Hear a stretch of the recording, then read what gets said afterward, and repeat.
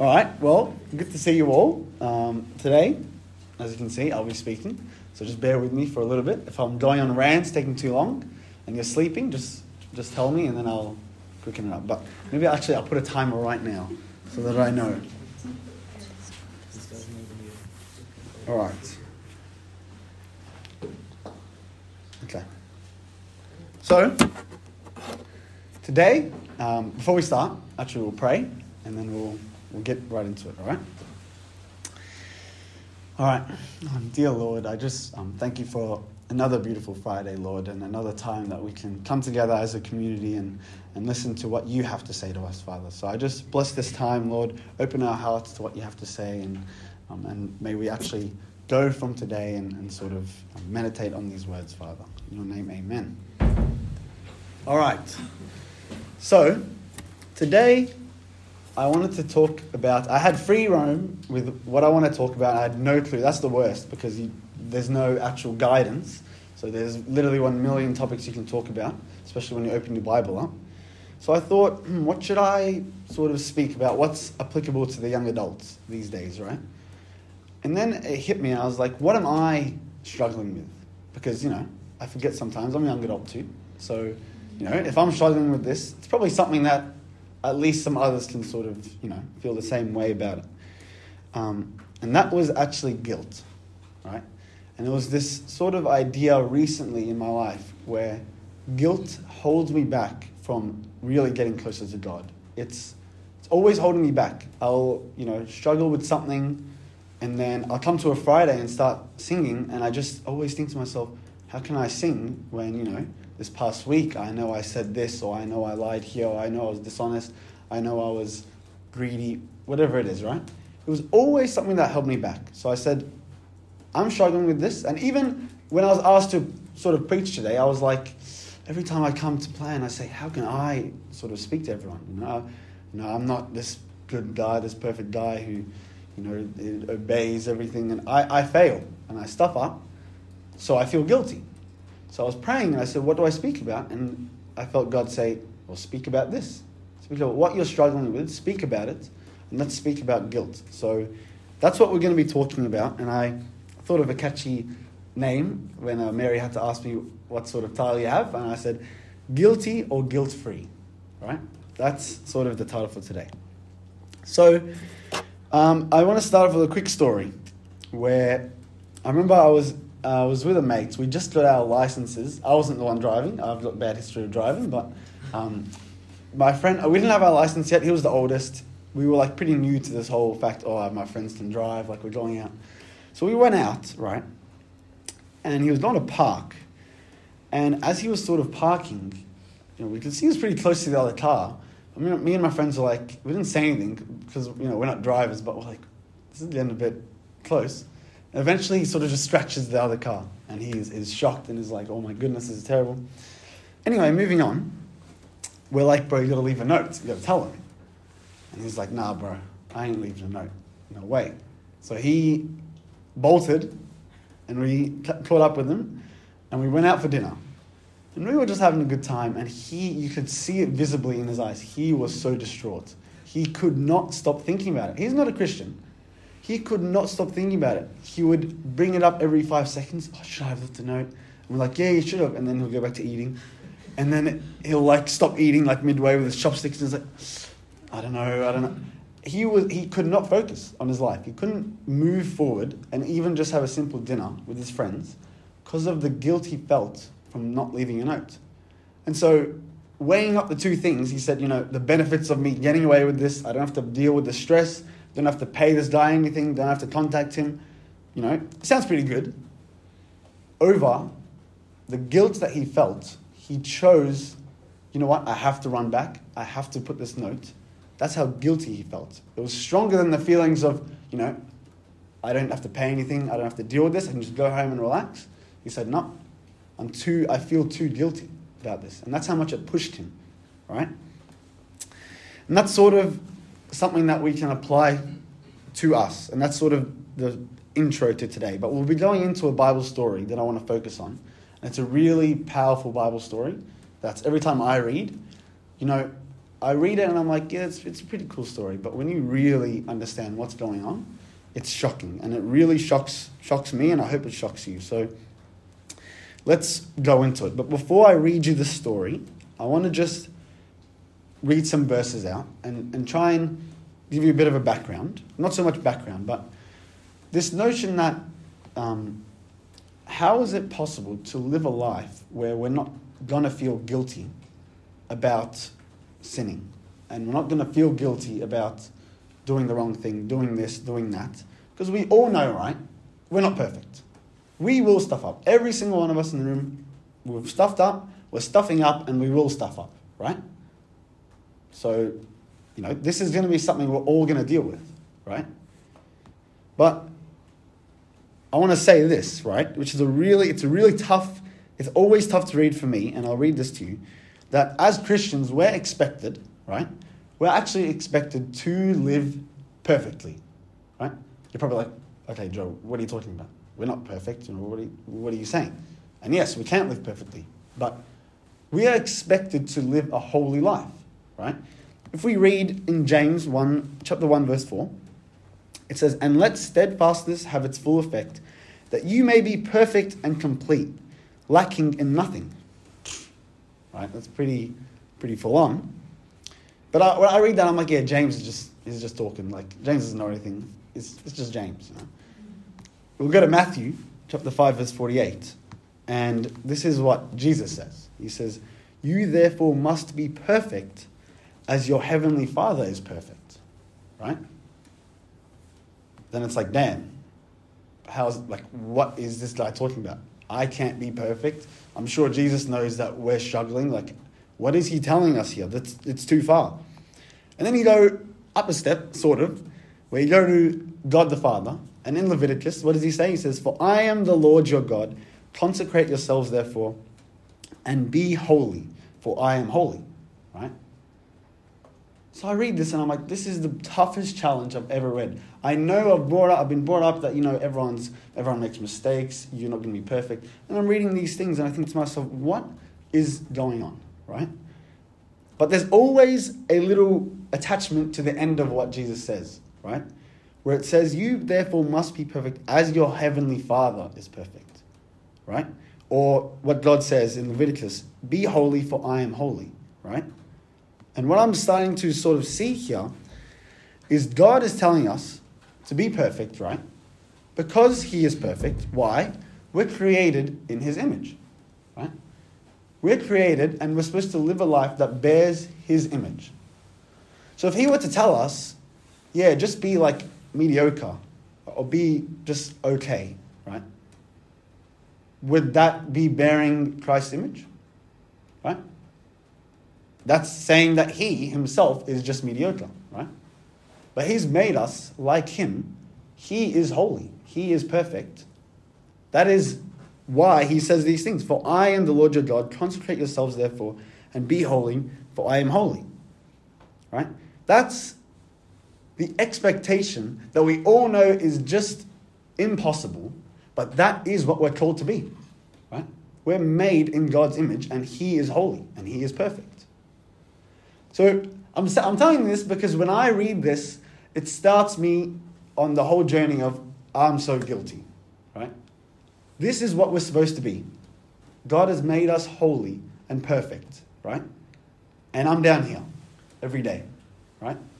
And I just feel terrible. I read these verses, I feel terrible.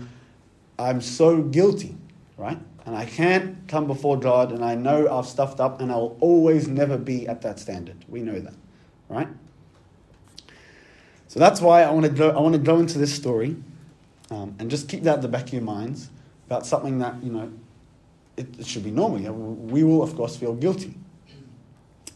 Now, this story is really amazing, and I'm just going to read it to you. So just bear with me. Usually in the youth we have it together, but I'm sure you guys are better listening. So just listen to the story and listen to sort of what's going on here, okay? So in Luke chapter 7, verse 36... 250. It says, "When one of the Pharisees invited Jesus to have dinner with him, he went to the Pharisee's house and reclined at the table.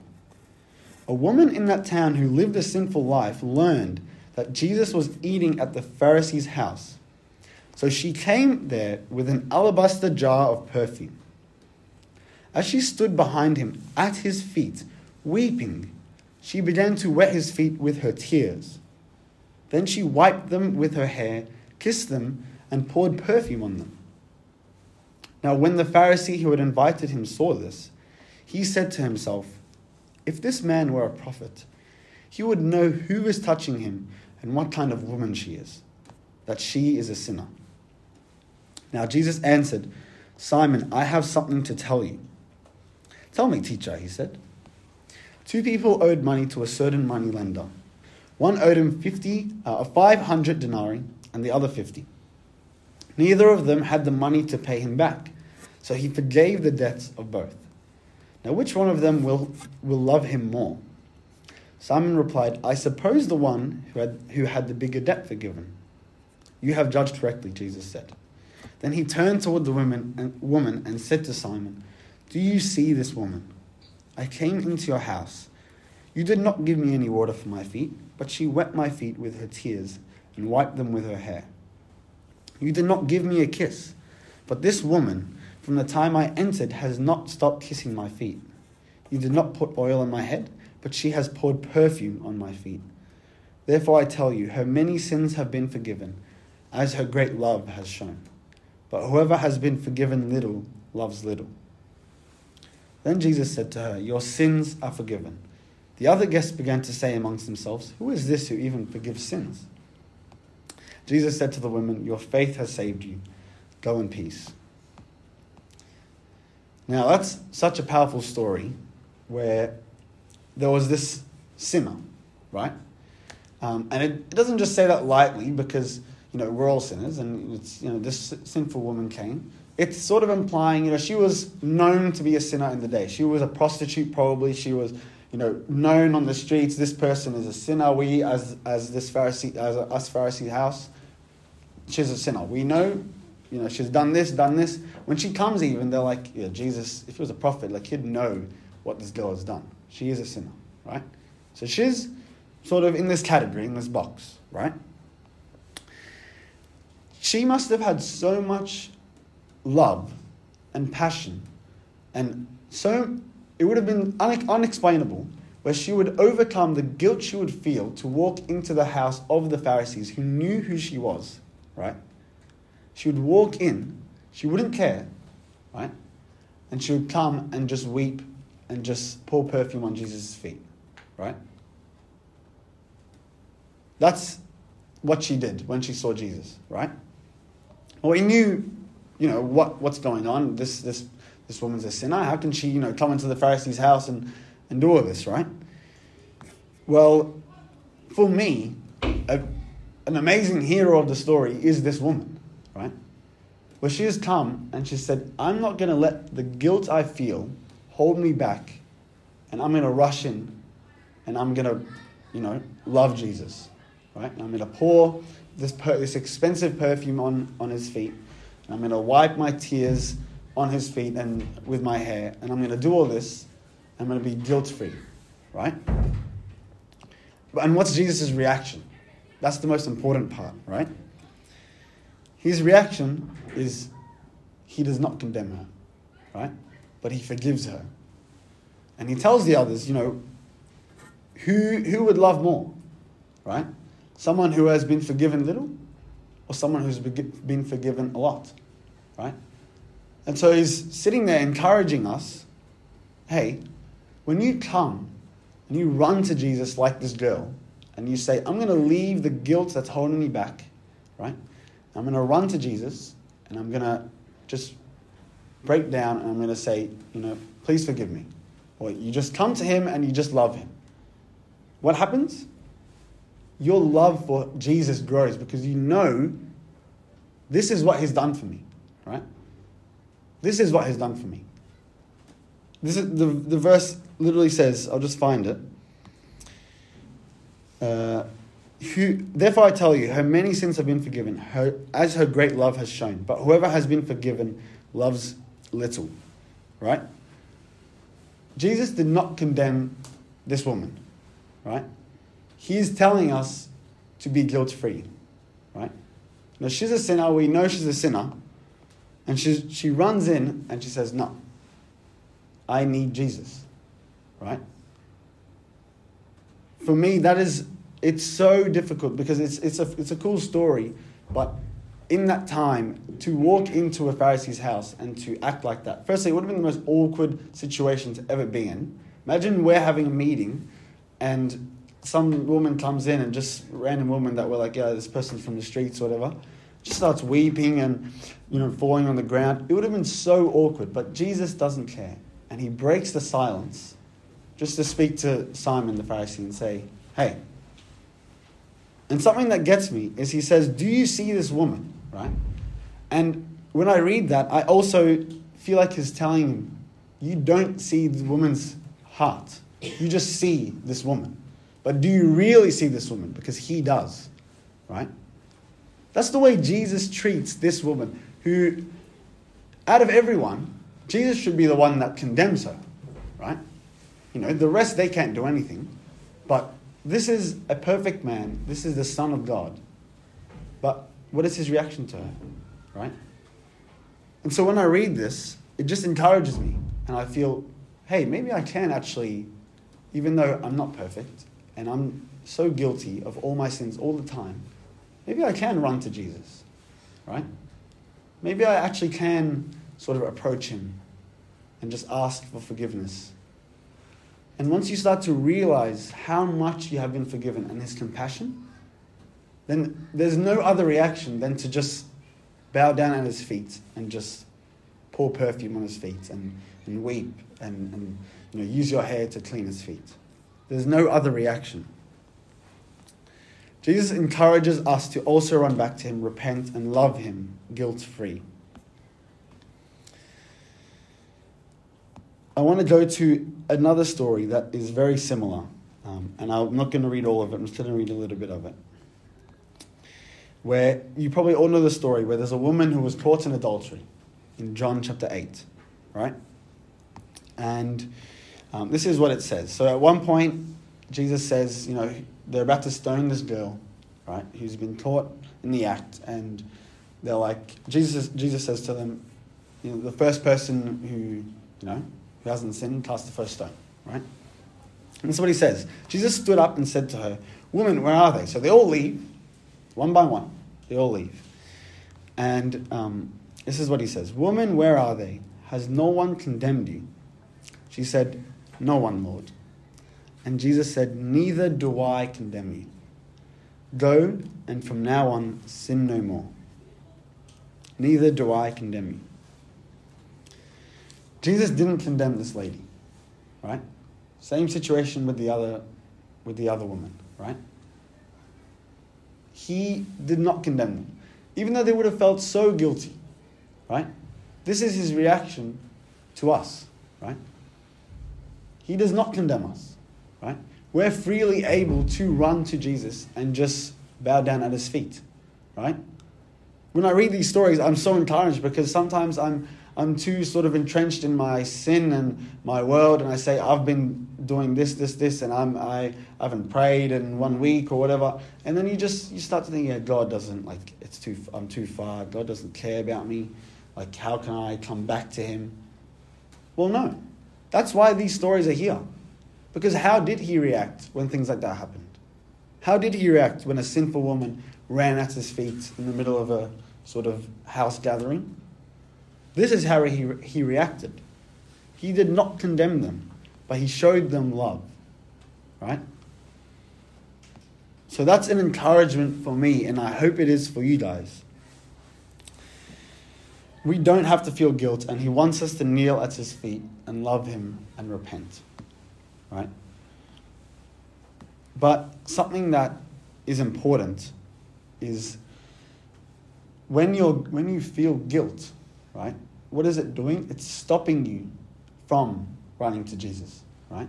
That's the difference. We know we can be guilt-free, but guilt is what stops you from running back to Jesus, right? And what's that going to do? It's going to just increase the cycle, right? It's just going to cycle over and over where, I do this, I do X, Y, Z, I feel guilty about it, Oh no, that's terrible. I can't come before Jesus. I can't come on a Friday night. I can't go to church on Sunday and sing worship songs. I can't even pray because how can Jesus speak to me, right? And then that means I'll just keep doing X, Y, Z. And I'll feel more guilty. And then it just continues, right? I'm saying this because it's my personal experience, and I'm sure it's probably been the same for some of you guys, right? It's tough, and guilt is what holds you back. It's almost like you're running, and there's this guy just holding your shirt, and you can't get past, right? It holds you. Guilt is not from God, right? And he's calling us to be guilt-free because he doesn't condemn us, right? Why can we be guilt-free, right? Why? So he doesn't condemn us, and why, right? What's going on here? Well, in Romans 8, verse 1, it says, "There is therefore now no condemnation for those who are in Christ Jesus," right? He paid for it all, right? He paid for your sins yesterday, today, and the sins that you're about to commit, right? He paid for it all. So when you stand before God, and when you come to him, and you, just like that woman who ran in and was like, weeping, he doesn't see the sins. He doesn't see the past. He doesn't see any of that, right? All God sees is his son, right? There's no condemnation. There's no need to feel guilty then, because I know that it's been paid for, right? There is therefore now no condemnation for those who are in Christ Jesus. But this is a struggle for me because I start to feel, okay, I understand this part. And I'm sure probably most of us understand all this, right? I understand I can come to God and he forgives me and he loves me and he wants me to run to him because he doesn't condemn me, right? And then it gets to my head sometimes and I say to myself, you know what? That's fine then. Because, I know I can just do X, Y, Z. And then I can just go to God and say, you already forgave me. So it doesn't matter. It doesn't matter how I live. It doesn't matter what I do. Because it's fine. God will always just accept me. And that's all good. And he'll say, that's all right, Joe. And I can go on living, doing whatever I like. And that's fine, right? But no, there's something important here that we're missing, right? And especially with that second story, where what does he say to the woman after? He says, you're not, I don't condemn you. This is what he says. He says, go and sin no more, right? It's not just, you're not condemned, everything's all right. That's not where it stops, right? It's go and sin no more. In Hebrews 10, 26, verse 27, and these two verses they're really, just straight to the point, and they can feel quite sort of shocking because we all fall into these traps, right? But I want to read it to you. For if we go on sinning deliberately after receiving the knowledge of the truth. So we've all received the knowledge of the truth. We know what's going on here. So that's applying to us. If we go on sinning deliberately after receiving the knowledge of the truth, there no longer remains a sacrifice for sins, but a fearful expectation of judgment and a fury of fire that will consume the adversaries. Right? And in 1 John chapter 3, verse 6, no one who abides in him keeps on sinning. No one who keeps on sinning has either seen him or known him. Right? So then when I read that, I ask myself, I'm a logical person, so when I read that last verse, no one who abides in him keeps on sinning. No one who keeps on sinning has either seen him or known him. And if I continue sinning, like it's whatever, then do I abide in him? Right? Have I seen him? And do I actually know him? That's the question I start asking myself. And it's scary. Because your life is different when you meet Jesus, when you know him, right? When you see him. And so it says, no one who abides in him keeps on sinning. When you know and abide in Jesus, your life is different. It's not going to be the same. It's not going to be the XYZ, go to God, up, all good, keep going, cycle, etc. It's not going to be like that. So then ask yourself, where am I actually then with God? Right? Do I abide in him? Can I see him? Do I even know him? And not know about him, do I know him personally? Right? Am I able to actually leave all my guilt, forget about all of it, and just say, I need Jesus, and just run to him? And think about that for yourselves, because if that's something that's really hit home, then like this woman who was forgiven a lot, then you will love a lot. And you will love him a lot, right?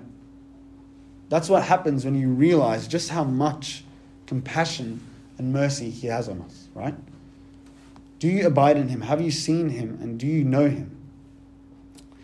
And we're held back by our guilt, which stops us from abiding in him, and then you'll just keep on sinning. That's what guilt does, right? If you're guilty and I say to myself, I'm too guilty, how can I come before, God, and I'm just too, it's just terrible. And then you just go into the cycle, and you won't be able to abide in him, because you won't even be praying, you won't even be spending time with your Father, so you can't abide in him. And what does it say about not abiding in Christ? No one who abides in him keeps on sinning. No one who keeps on sinning has either seen him or known him. It will continue, right? That's what guilt will do. It will hold you back. And just like my mate who, he couldn't even eat his dinner, and his whole life was, just tumbling down around him, and he couldn't focus, he couldn't live on, because he felt so bad that he didn't leave the notes. Your life will be the same. You won't be able to live fruitfully when you're so caught up with guilt in the things you've done, and you can't present that to God and just run to him and say, you know what, I don't care that there's Pharisees in here, I don't care what's going on, I'm going to run in and I just need Jesus, right? Because he doesn't condemn me. He didn't condemn the lady who was sinful and ran in. He didn't condemn the one that was caught in the act. And it's the same with us, right? That's what guilt does. And so I like to think of this analogy a lot of the times in my head.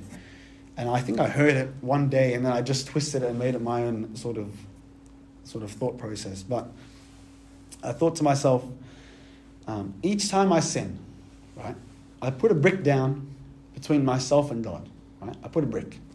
I put on the tradie outfit, and I'm now tradie, right? I'm putting the bricks down.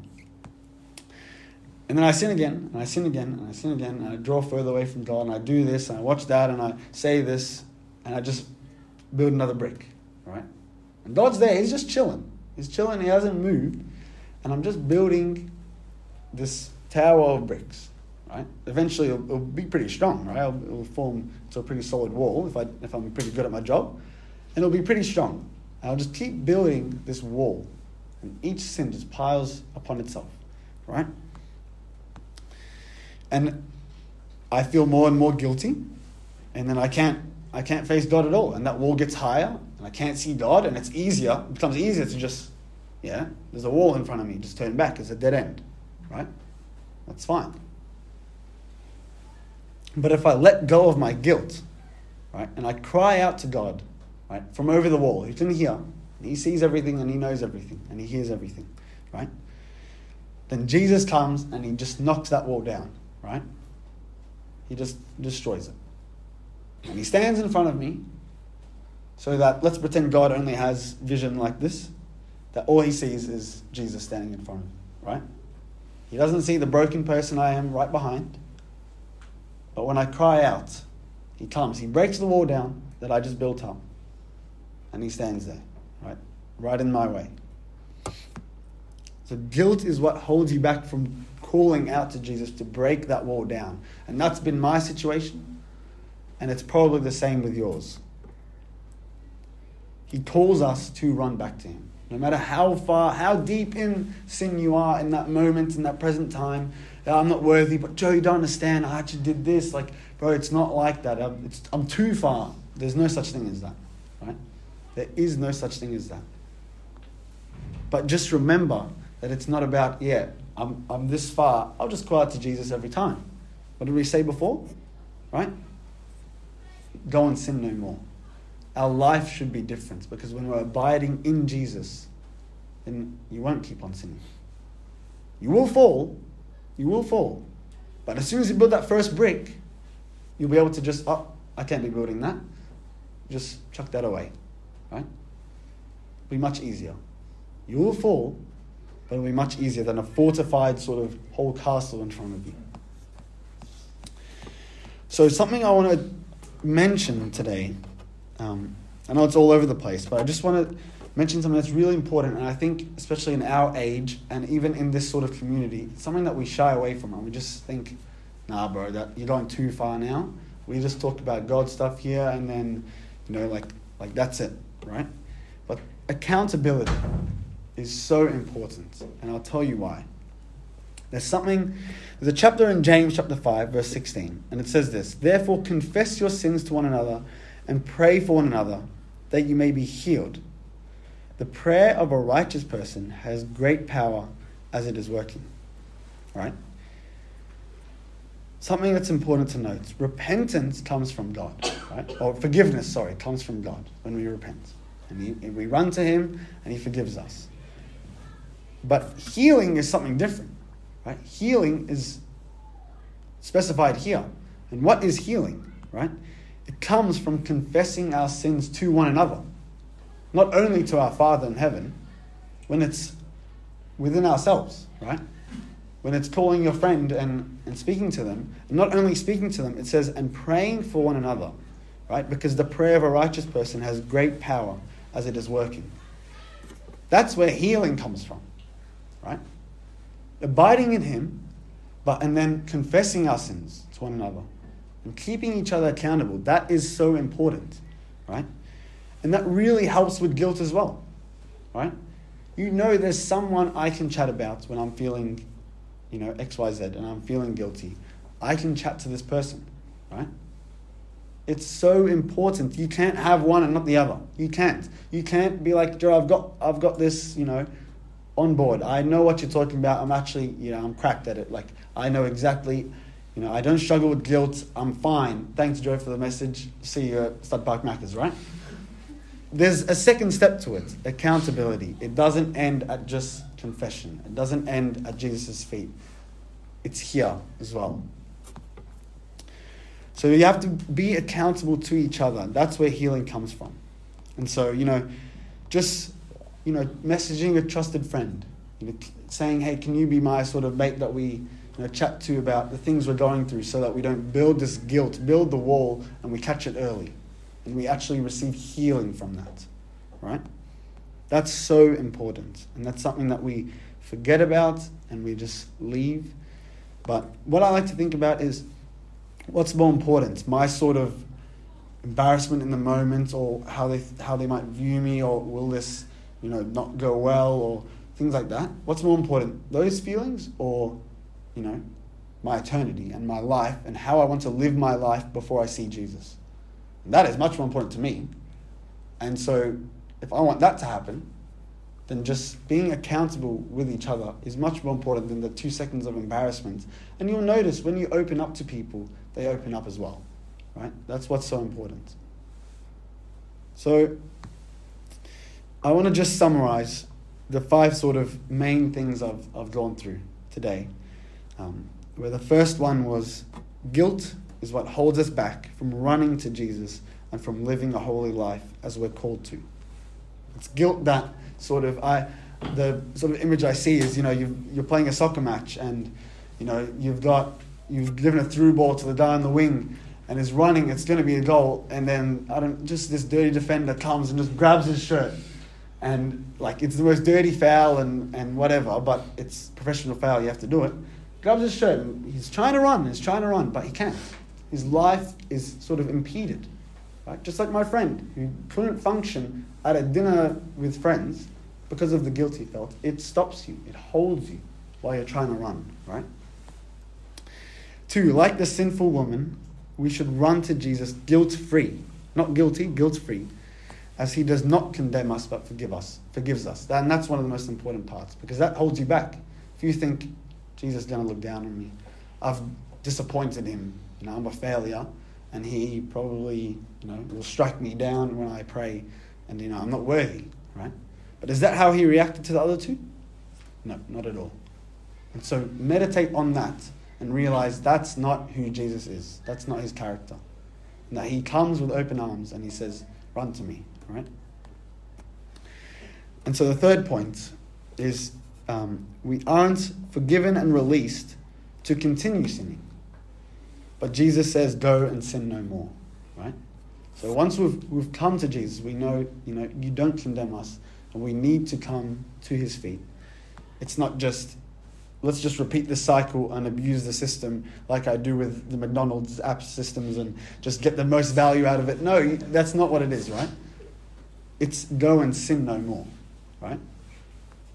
And we read those verses about abiding in him. And just question and just meditate on it yourself. Do I abide in him? Can I see him? And do I know him? And why am I living like this? And compare those. Because things change when you meet Jesus. And I'm sure it did for those two women. So, as I was just saying, number 4 is abide in him. Ask yourself if you've really seen or known him. And the verse again, no one who abides in him keeps on sinning. No one who keeps on sinning has either seen him or known him. Just remember, you're made in his image. He views us as people we are expected to be holy. God himself says, you should be holy as I am holy. Not me, I'm talking about God. I'm sure you understand. But you should be perfect, right? It's not going to happen. It's very tough, definitely. But that's the standard, right? So if I want to get as close to that standard as possible, why not spend time with the person who can actually change my life, right? To abide in him who can form me into this holy person, right? And number 5, which is something that, I could have just had 4 points and we leave it there today, but number 5 is so important that we always miss. And it's confess your sins to one another and pray for one another. Have an accountability friend you trust so that you may be healed. Right? It's not just for fun, for the kicks to say, hey, we're both struggling with this thing. Yeah, cool. We've got mutual friends. We got a sort of thing going on. No, it's so that you may be healed. Right? So those are sort of the main points that I want to focus on today. And just remember the story of the girl who ran in to these sort of Pharisees, the awkward situation it must have been for her, the embarrassment, the guilt that she would have felt. But she said, no, I can be guilt-free and I can run to Jesus, and that's how he'll react to us when we do that. So there's no need to be guilty. All right, let's pray.